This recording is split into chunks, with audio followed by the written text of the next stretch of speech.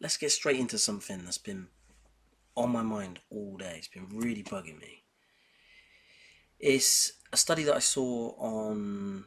I've seen quite a lot of studies recently about managers, how managers can become better leaders, and a lot of them. There's lots of techniques, and I think yes, you can improve someone's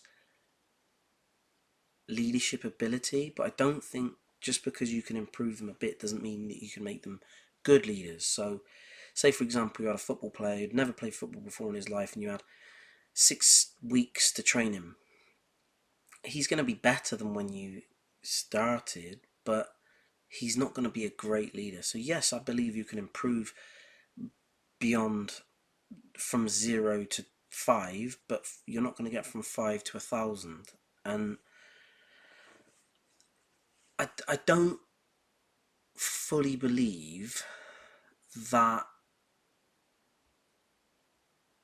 you can.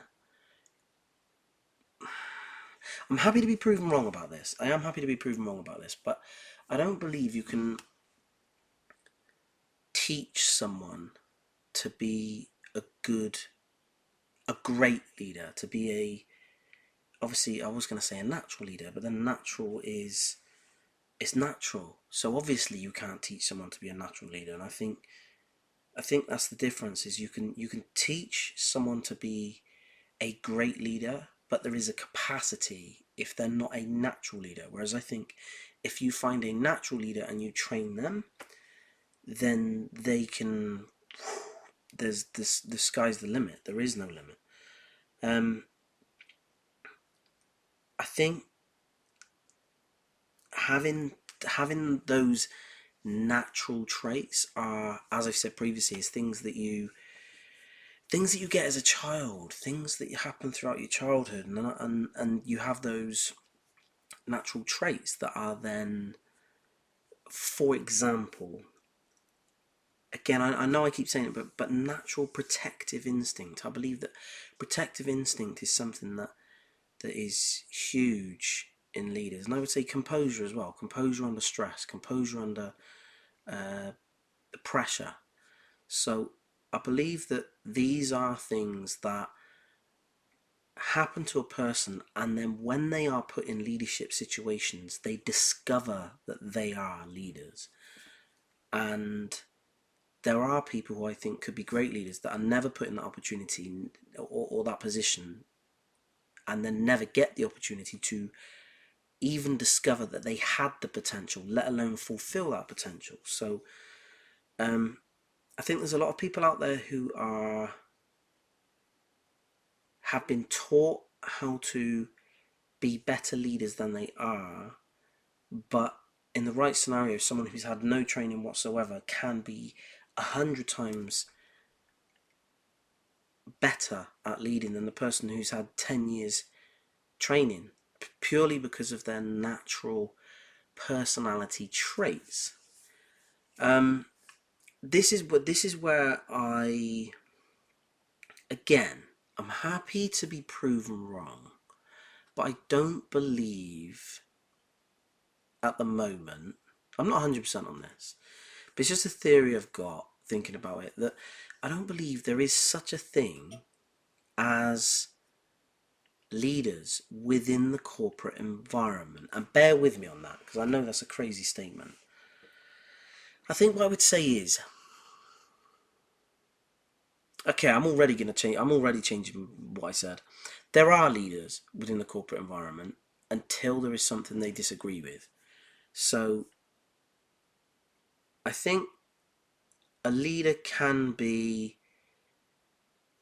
anyone. It doesn't even need to be the person in charge, but a natural leader, when put in a position that goes against their moral fiber, their moral compass, I think that is something that again, the great leaders who lead through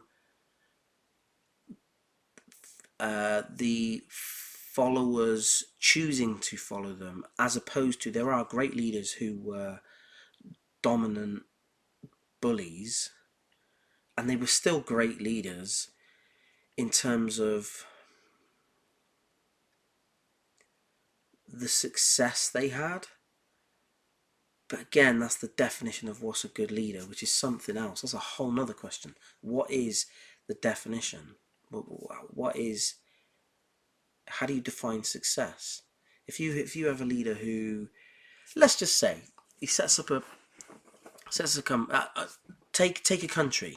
There's a country after, so there's a country, someone becomes president, and within a week there's a war. There's a war within that country. The country's destroyed. They lose the war, but that president was amazing. They're left alone, so they lose. They get battered. The country's destroyed, but then the invading countries say they left. So that president is then there, left to pick up the pieces. So he raises everyone's taxes a little bit. Everyone's annoyed. He rebuilds the country. He rebuilds the economy, but he's doing it for growth and rebuilding of the country. Now, let's just say he achieves everything he wants to achieve, and the country goes back to being a great place to live again. And then he comes to the end of his term, and then you vote in an absolute clown who does nothing beneficial for the country apart from he lowers taxes. So everyone loves him, and they're like, oh, he's brilliant, brilliant, brilliant. Look at the country, look at the way the country is now. We all get extra money, our taxes are lower. We now get, for example, everyone gets free university, like no university fees, and everyone loves him. But he didn't get the country to that position of kind of, having the opportunity to be able to give out that money. So who's the great leader?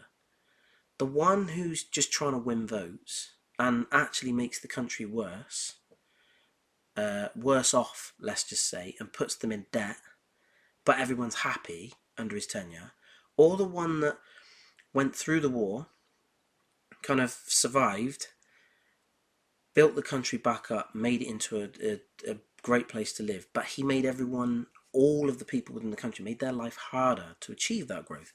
Who's the better leader? The one who everyone loves, or the one who actually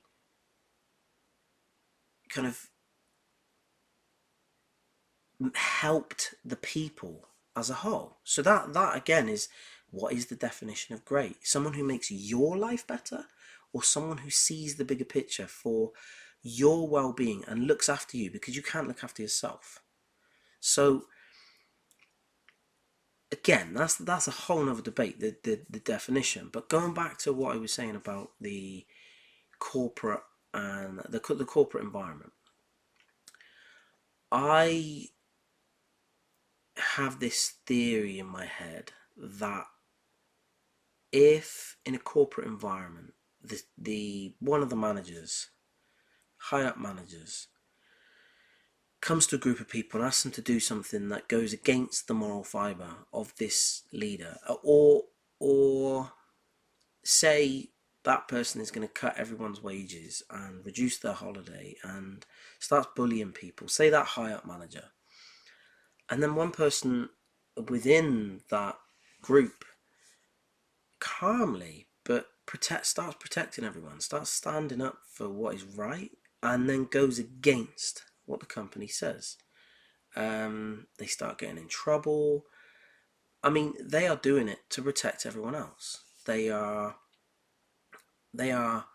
sacrificing themselves to get everyone else to make everyone else's lives better. So because their moral compass won't allow them to carry on the way, perfect example. Your group, your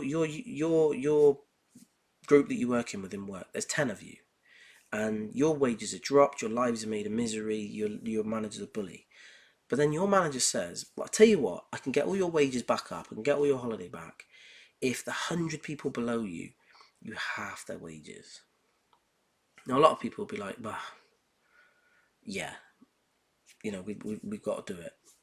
But, and then when they're pressured, people break. But that, again, that protective leader will never, ever, ever say yes to that. They will say no.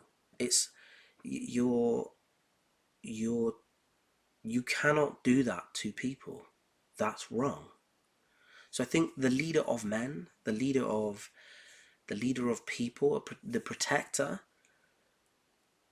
Now, bear in mind, I said the leader of men. This doesn't have to be a man. This most definitely could be a woman. This could be a woman who, again, doesn't. You don't need to be aggressive. You don't need to be big and alpha and all this sort of rubbish. But you could be the person that follows the path. No, I say follows the path. Creates the path that no one has walked before. And you are that person that says, no, I disagree. We shouldn't do that. It's wrong. Those people shouldn't have their money cut just because we all want an extra holiday. No, it's wrong. They need protecting, and it is my job to protect them. That, to me, is a leader. That is someone who will take the fall, who will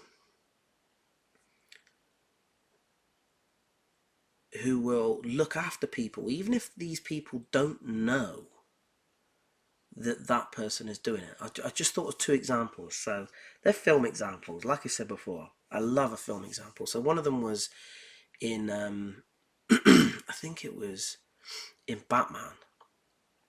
Yes, the one with Christian Bale and Heath Ledger. I can't remember which one it is, but one of the Batmans.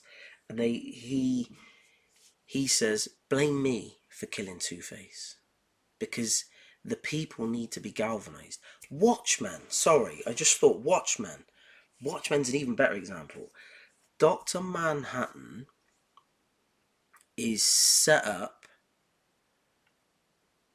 to be the person who set off this explosion in the city, because it galvanizes the world against Dr. Manhattan. It brings world peace. Dr. Manhattan, they're all trying to destroy, I can't remember the dude's name. They're all trying to destroy the mastermind behind it, who was seen as a hero in the beginning. What I love the film Watchmen. Anyway, and Dr. Manhattan finally in the end sees the bigger picture and says, you're right. I'm happy to take the fall to protect the world, to make the world a better place. To me, that's a leader. That's a leader. The shepherd, whether that be seen or not. I believe that behavior is paramount to leadership. Yes, you can lead an office to a degree. Yes, you can be very organized, and you can be that person who you earned the most amount of money, and you won the most amount of trophies, and you motivated everyone. But I believe looking out for every person as long as the group's small enough, being able to individually manage, not even manage, but care about everyone on an individual scale, that's a leader. That's a leader. And then when it gets bigger and you physically can't know every single person, still having the moral kind of, there's not even a thought about it. It just is in your instinct. I think this is the other thing. There are certain people who will think, if I go and protect that group, I'm going to be seen as a good leader. That's not a natural leader. That is someone who is trying to be. So I believe someone who's a natural leader will just do it. There is no thought. They will just adamantly go against anything that is unjust. It is their protective instinct. So I believe that protectiveness is something that in a corporate environment, going back to my main point, in a corporate environment can only last so long, because as soon as you are put in a position where I watched The Big Short today. It was the one about the housing crisis in 2008, and again, betting against the people, betting against the housing market and where the whole economy is going to crash. Yeah, great, but what about the people? What about the people? What about everyone who's going to lose their homes and their jobs? And that is where your moral compass goes into overdrive, and you have to look out for those people. So I think, like I said, in a corporate environment where someone says, "Don't worry about it, no one's going to know," they're not going to find out it's us. But I know, and it's wrong. So no. I think being able to stand against the waves, so stand against the current, to walk upstream when everyone else is going downstream, that's a leader. And then people will follow because you are right. And to know that you are right and that you would die for what is right, that level of dedication, kind of, and it's not even dedication because you're not trying to be dedicated, that is just who you are. That's a leader to me. And what I mean by composure, throwing it in as well, is when you've got everyone going this way, and all the current is going against you, and the world's falling apart, and everyone's trying to, just constantly give you doubt and change your mind. No. William Wallace. I'm going to run out of film references. William Wallace in Braveheart. At the end, they're torturing him. He knows, he's getting pulled apart, and they say to him, "Give up." And what does he do? No, I'm not going to give up. Like I said, I'm going to run out of film references, but Leonidas, 300. Love that film, 300. He knows that they are going to die for the greater good, so that Greece will galvanize and say, "Do you know what? Yes, that is who we are as Greeks. We are not going to bend the knee." That is what I mean. Going against the grain for the greater good. That is a leader. Now, those are extreme examples, but I still believe on a small scale, as long as there is nothing morally wrong happening, yes, the natural leader might not be in charge. And they might be third, fourth, fifth down the hierarchy. And that's fine.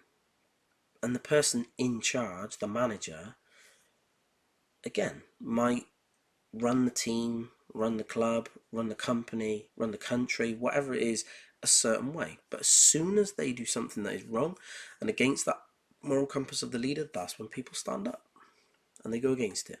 And that is why I do not believe, my very long-winded version of why I do not believe natural leaders who are, it is ingrained in the fibre of their being, I do not believe they can function in a hierarchical environment, because when they are asked to do something that is wrong, they will not do it. They won't kick up a fuss, they might, but they will just stand their ground, and then people start to follow. There's so many examples of this. I should have written a list before I started, but like I said, it's been on my mind, but there's so many examples of this. I'll leave you with that. Food for thought. Slate me if I'm wrong, but I just don't believe. I believe good leaders can be in a corporate environment because they will buckle. Natural leaders who have the base ingredient for being great leaders, they cannot function in an environment that at any point they are asked to do something morally wrong.